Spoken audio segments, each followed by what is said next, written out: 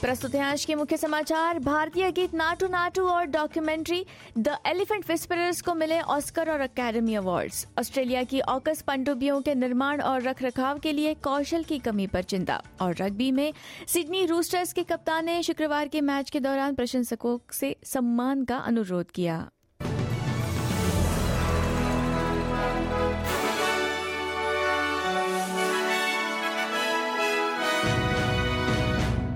अब समाचार विस्तार से।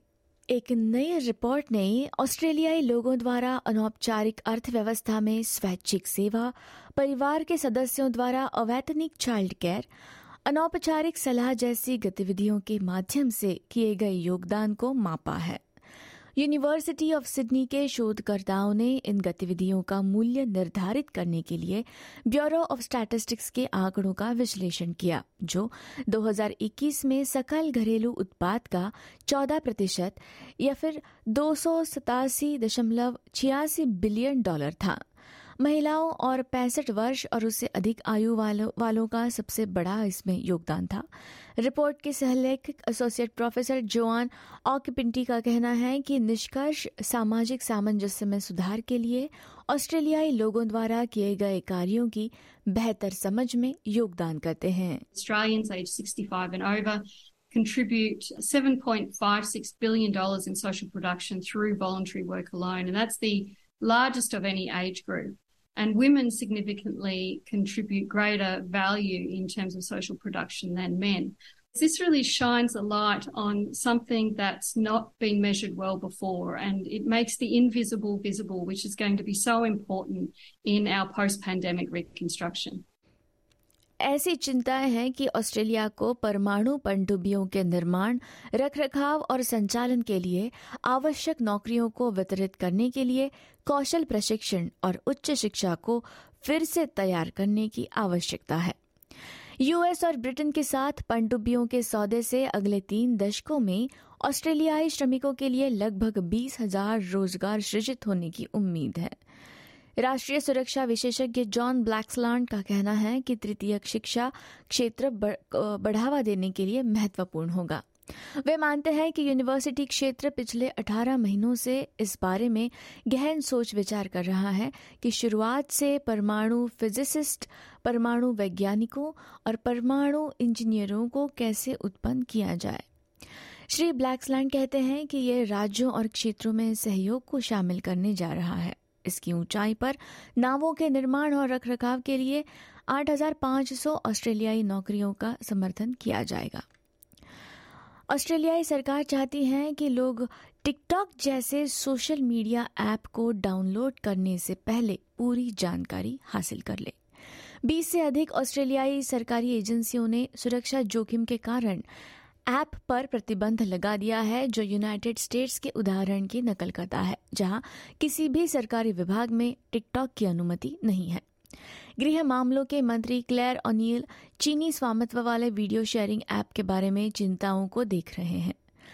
पर्यावरण मंत्री तानिया प्लेबसैक कहती हैं कि इसकी जांच जरूरी है। Well, I think it's important that people know what they're letting themselves in for when they download apps onto their phone. And with most of these apps, if it's for free and it seems too good to be true, it probably is too good to be true. You don't get anything for nothing these days. This is an important inquiry that the Home Affairs Minister Claire O'Neill has instigated.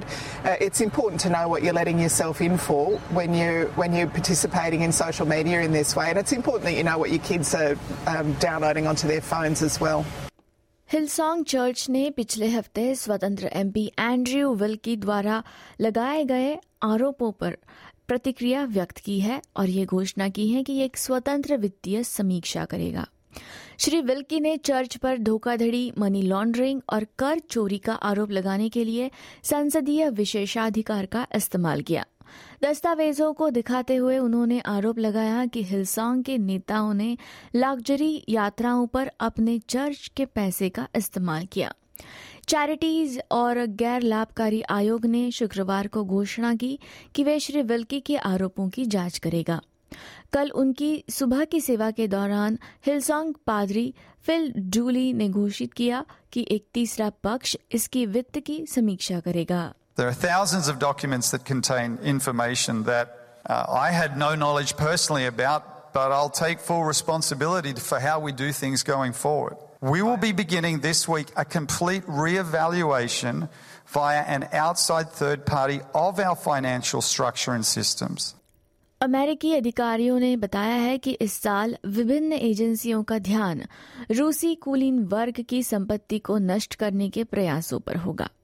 Task force klepto capture के प्रमुख Andrew Adams, जिसे रूस और उसके अमीरों पर लगाए गए यूएस के भीतर आर्थिक प्रतिबंधों को लागू करने के लिए डिजाइन किया गया था, का कहना है कि समूह ने पेशेवर प्रतिबंधों के उल्लंघनकर्ताओं और निर्यात नियंत्रण उल्लंघनकर्ताओं की पहचान करने के अपने प्रयासों पर ध्यान केंद्रित करना शुरू कर दिया है। At the end of the day, what this work is for attempting to offer some modest assistance to Ukraine through our forfeiture work at the end of the day, and to plug holes in a global sanctions regime that has already had some success in slowing and frustrating the Russian war machine. But I expect that the second priority, which we've had from the outset, of focusing on facilitation, focusing on professional sanctions evaders, and on focusing on export control violations and these illicit procurement networks, will continue to take up an ever-increasing amount of our bandwidth and our effort. Treasury विभाग की शुक्रवार की एक report के अनुसार अब तक रूसियों की स्वीकृत $58 बिलियन से अधिक की संपत्ति को दुनिया भर में अवरुद्ध या फ्रीज कर दिया गया है। एक बार के बाल कलाकार को offbeat adventure everywhere everyone all at once में उनकी भूमिका के लिए अकादमी पुरस्कारों में सर्वश्रेष्ठ सहायक अभिनेता के रूप में नामित किया गया है। 1984 की क्लासिक इंडियाना जोन्स फिल्म और 1985 में द गूनीज में अभिनय के साथ अभिनय की करियर की शुरुआत करने से पहले हॉय क्वान 1970 के दशक में एक नाव पर से वियतनाम से भाग गए थे। भूमिकाओं को निभाना मुश्किल लगने के बाद क्वान ने अभिनय छोड़ दिया था, लेकिन उनका कहना है कि उनकी ये वापसी अविश्वसनीय रूप से सार्थक रही है। My journey started on a boat. I spent a year in a refugee camp. And somehow I ended up here on Hollywood's biggest stage. They say stories like this only happen in the movies. I cannot believe it's happening to me. This is the American dream. Germany की all quiet on the western front ने सर्वश्रेष्ठ अंतर्राष्ट्रीय film का अकादमी पुरस्कार जीता। और अब Oscar की भारत से खबर।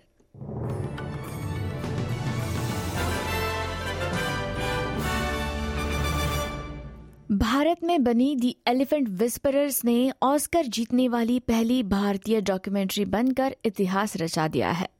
इस फिल्म के प्रोड्यूसर हैं गुनीत मुंगा, जिनके period the end of silence इस डॉक्यूमेंट्री के लिए 2018 में अकेडमी अवार्ड जीतने वाली वे पहली भारतीय प्रोड्यूसर बनी थी। साथ में आरआरआर फिल्म के नाटू नाटू गाने को बेस्ट ओरिजिनल सॉन्ग के लिए अकेडमी पुरस्कार से नवाजा गया है और आरआरआर ये पुरस्कार जीतने वाली तीसरी विदेशी भाषा की फिल्म बन गई है। इसने 80वें गोल्डन ग्लोब अवार्ड्स में सर्वश्रेष्ठ मूल गीत का पुरस्कार भी जीता है, जिससे ये पुरस्कार जीतने वाला पहला भारतीय और साथ ही पहला एशियाई गीत बन गया था।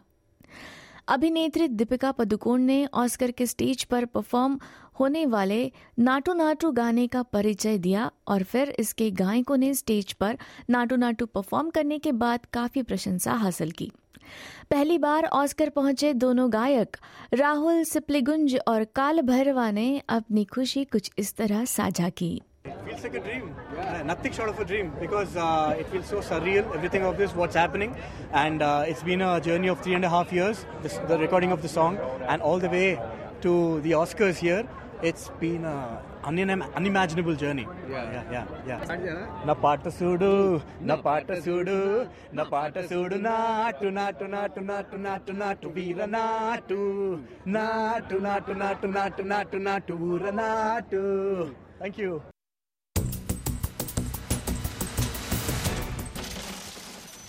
अब जानते हैं डॉलर का हाल। मुद्रा दर की जानकारी में इस रिपोर्ट के आ जाने तक अमेरिका में एक ऑस्ट्रेलियाई डॉलर की कीमत 66 सेंट्स है और भारत में एक ऑस्ट्रेलियाई डॉलर की कीमत 53 रुपये 80 पैसे हो गई है। अब खबरें खेल जगत से।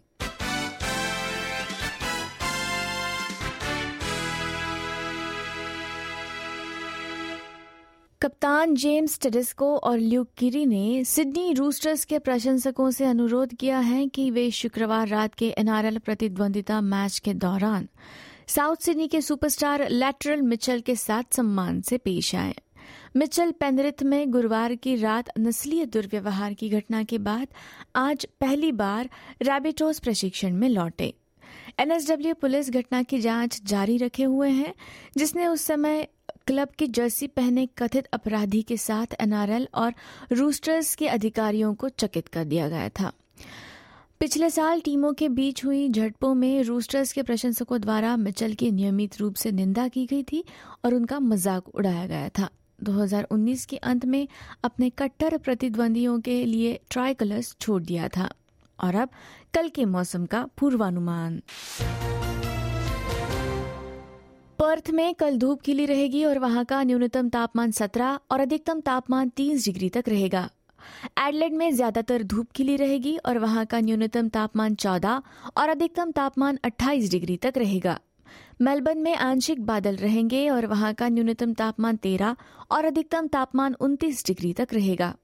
कैनबरा में भी आंशिक बादल रहेंगे और वहां का न्यूनतम तापमान 12 और अधिकतम तापमान 26 डिग्री तक रहेगा।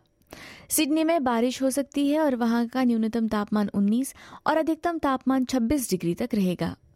ब्रिस्बेन में आंशिक बादल रहेंगे और वहां का न्यूनतम तापमान 21 और अधिकतम तापमान 31 डिग्री तक रहेगा। डार्विन में बारिश के साथ तूफान की संभावना रहेगी और वहां का न्यूनतम तापमान रहेगा 26 डिग्री और अधिकतम तापमान 31 डिग्री। और वहां भारत की राजधानी नई दिल्ली में कल ज्यादातर धूप खिली रहेगी और वहां का न्यूनतम तापमान 19 डिग्री और अधिकतम तापमान 33 डिग्री तक रहेगा। मौसम की जानकारी के साथ आज के समाचार यही समाप्त होते हैं। धन्यवाद।